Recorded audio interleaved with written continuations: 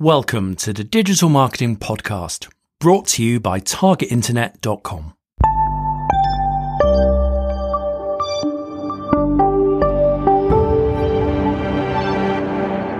Hello and welcome back to the Digital Marketing Podcast. My name is Kieran Rogers. And I'm Daniel Rolls. And today, Daniel, we are talking about custom audiences and retargeting. We are. So let's put this in context, first of all. About 11% of us globally have had ad blockers installed in our browsers because we are irritated by online advertising. If I speak to my students at Imperial College who are all 21 years old and quite tech savvy, 70% of them have ad blockers. And this is essentially a reaction to doing online advertising badly. And it's that classic thing. If you go to a website, you look at a product, and then that product will follow you everywhere you go. Ad infinitum, just on and on and on, showing you the same product. It's so annoying. It is, and it irritates all of us. If you kind of think, why do people do it? Because it works on a small scale, but there are problems that it's creating, probably not aware of. So does junk mail. Well, that's not good practice. No, that's it. And it's basically, you show a load of people ads after they've looked at a product, a certain percentage will buy it. So we go, oh, look, it does work.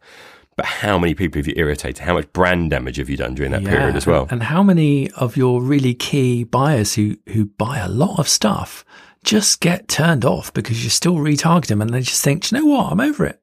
Yeah, I think that's it. So I think it's easy to do badly is the key thing. But what I wanted to show in the discussion I've been having with people like this, how easy it is to do really smart retargeting. And most of the platforms make this really easy to do now. So we're just going to use the Google Display Network as an example in here. Google Display Network, if you're not familiar, you go to Google AdWords, and that's their advertising platform where Google make most of their money. And if you go in and create a display campaign, when you get down to the targeting options, you can start to do retargeting. But you can also do this in Google AdWords for their paid search ads, and in YouTube, in fact, for doing video ads. And there's some really advanced features actually in YouTube. But what it allows you to do is build audiences, build these kind of custom audiences that you want to retarget and show ads to. But you can do this in a number of different ways. And when you go into AdWords itself and you're going to build these, it gives you some options. So, for example, you can go in and say, right, I want to target people that visit my website, people that have used my app, people that have been my YouTube users that watch my YouTube videos, and then I can upload customer lists. I can upload email lists and things like that as well. But within each of these, there's some really clever options. But then there's a way of taking it even further. So just basic kind of way. If I go and look at my website visitors, I can say, for example, people that have looked at a particular page, people who've looked at this page and another page, people who visited this page but not another page. So they looked at my sales page, maybe not my actual checkout page or whatever it may be. We could look at them not completing some sort of user journey, or they've shown an interest in a number of different topics. So I could start to really hone in on what they're interested in. I can look when people have looked at pages during specific dates, and I can tag my pages so I can actually say, right, people that have looked at pages with any of these tags on them as well. What this is really allowing you to do is saying, yes, you've been to my website, but have you shown an interest in a particular thing? What if you've shown an interest in 2 things, 3 things, 4 things? Could I then custom kind of build you an ad that was more focused on what you like? So if someone comes to my website and looks at lots of pages about search engine optimization, maybe rather than just trying to sell them my digital marketing e-learning, I can tell them how great my digital marketing e-learning is to teach them about search optimization. So I could start to really customize that user journey a lot more and do some kind of smarter stuff with it.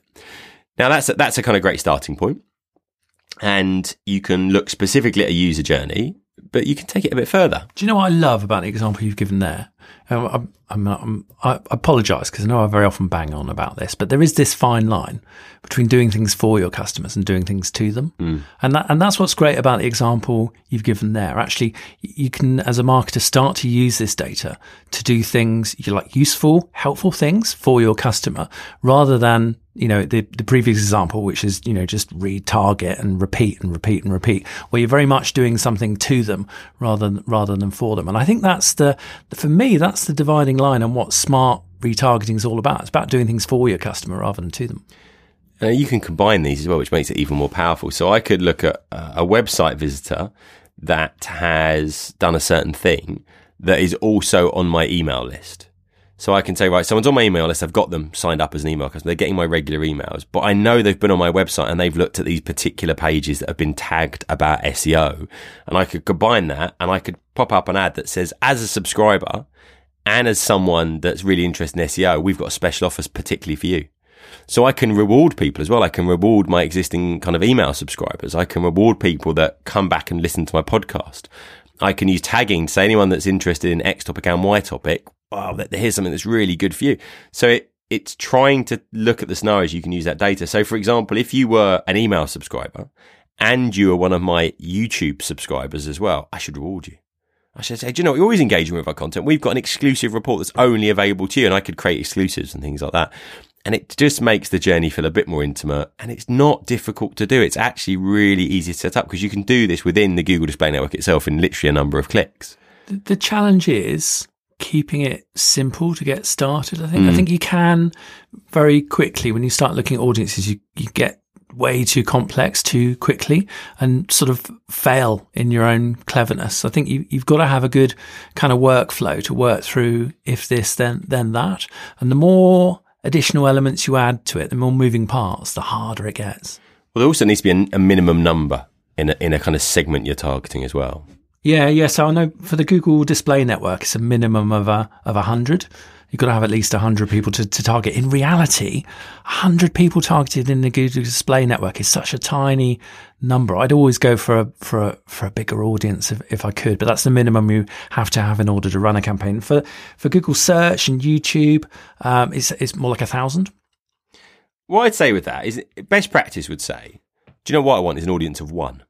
In an ideal world, I put the right stuff in front of the right person at the right time, and that sounds fantastic.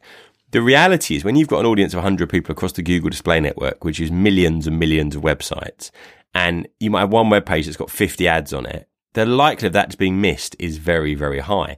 And therefore, when you look at your data, you might see it's just not working. But actually, just by nature of display advertising, it is higher up the funnel, the sales funnel. It gets missed a lot. It's not always going to be the best quality of traffic. So you need significant enough numbers to look at your results and see if it's actually had an impact. Remember, you pay for these on a cost per 1,000 as well. So actually, there's if you've only got like one person, it's just not gonna scale, right? Yeah, that's exactly it. So have a look at the size of your audience, but you want to start off and you want to actually just put some data against this and just see what starts coming back. What I always say with the Google Display Network is you can go in and set up a campaign in literally 5 minutes and have it up and running, and your ads will be showing up to an audience that probably aren't aware of your stuff. And I think that's why it's so powerful. It's one of the channels that not many people try out, but when you actually try it, you look at the targeting options, you look at creating ads, uploading them, where they can show up.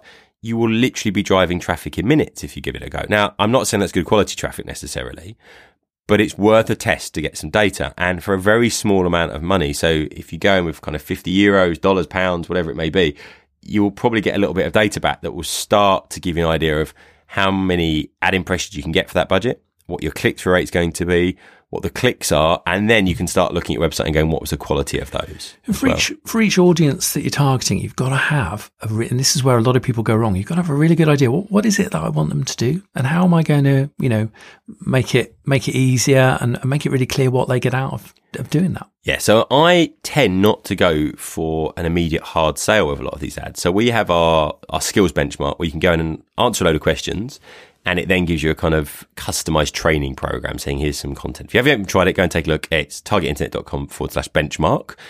We also publish the results for lots of other people who compile together in there. But anyway, that's a different subject. Go and take a look.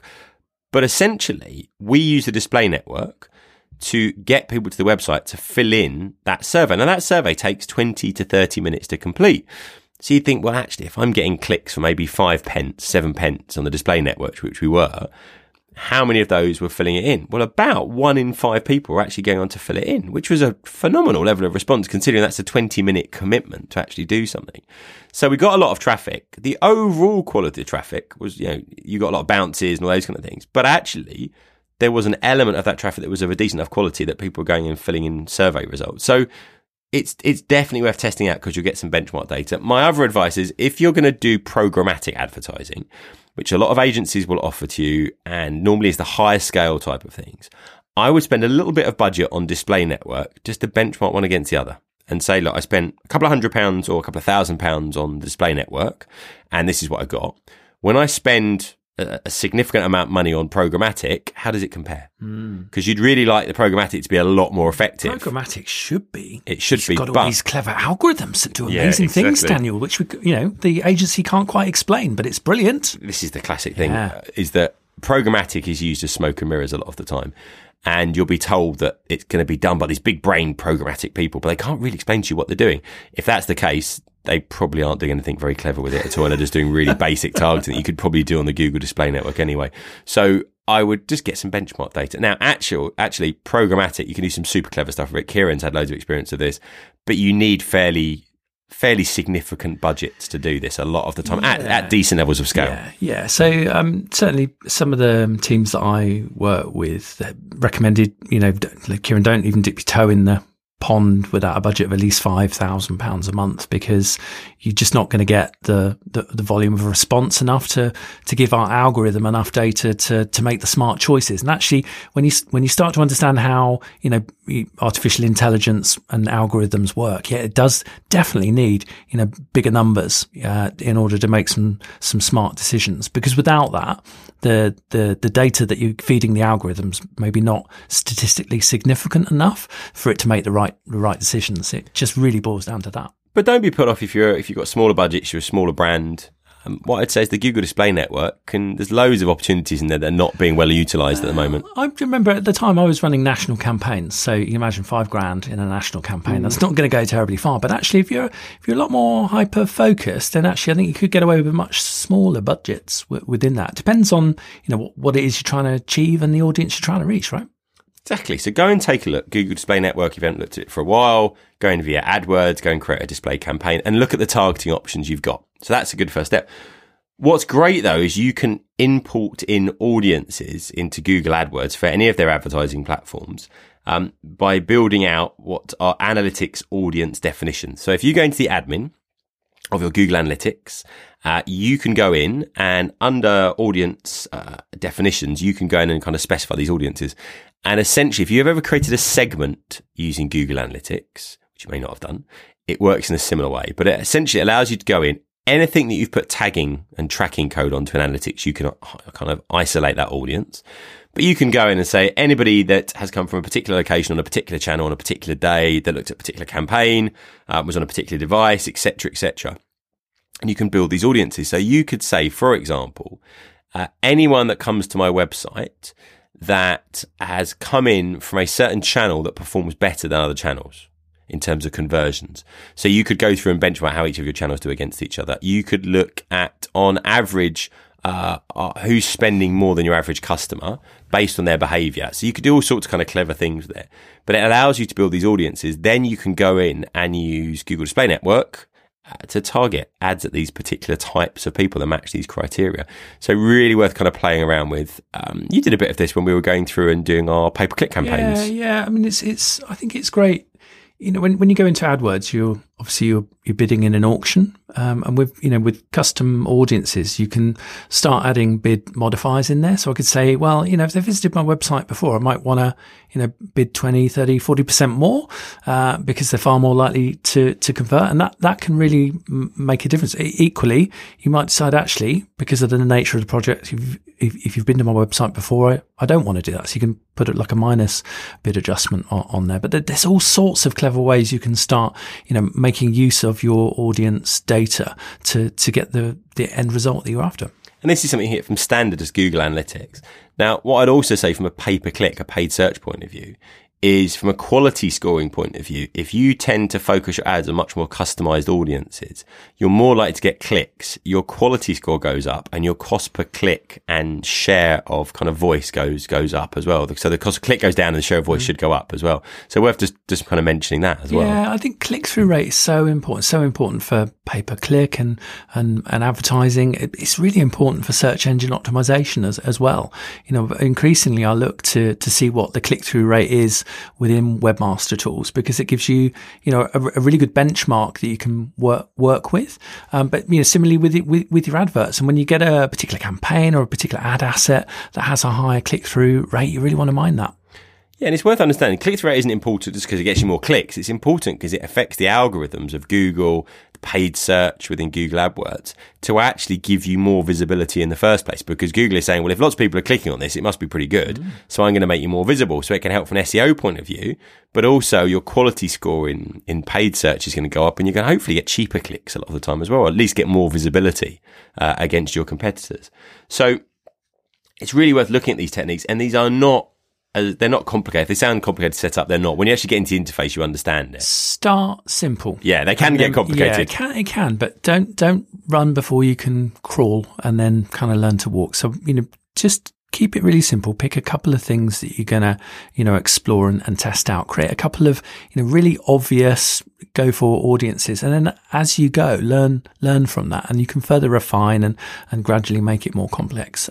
As you go, try and chart everything that you're doing. I like diagrams. They always work for me. So I've got a good visual indication of what I'm doing where, and really just a simple flow chart to show if this, then that. And I think if you follow those guidelines, you won't go too far wrong. It's also really, really useful if you're working with an agency to have somebody there to help you get this set up, and to sort of work through and explain it to you as they go. So, I'm a great fan of having a very good understanding of how all this works. Don't just leave that to the agency, but actively work with them to understand it and to work through it, because actually your business way better than they ever will. So, working together, you can produce something really, really great.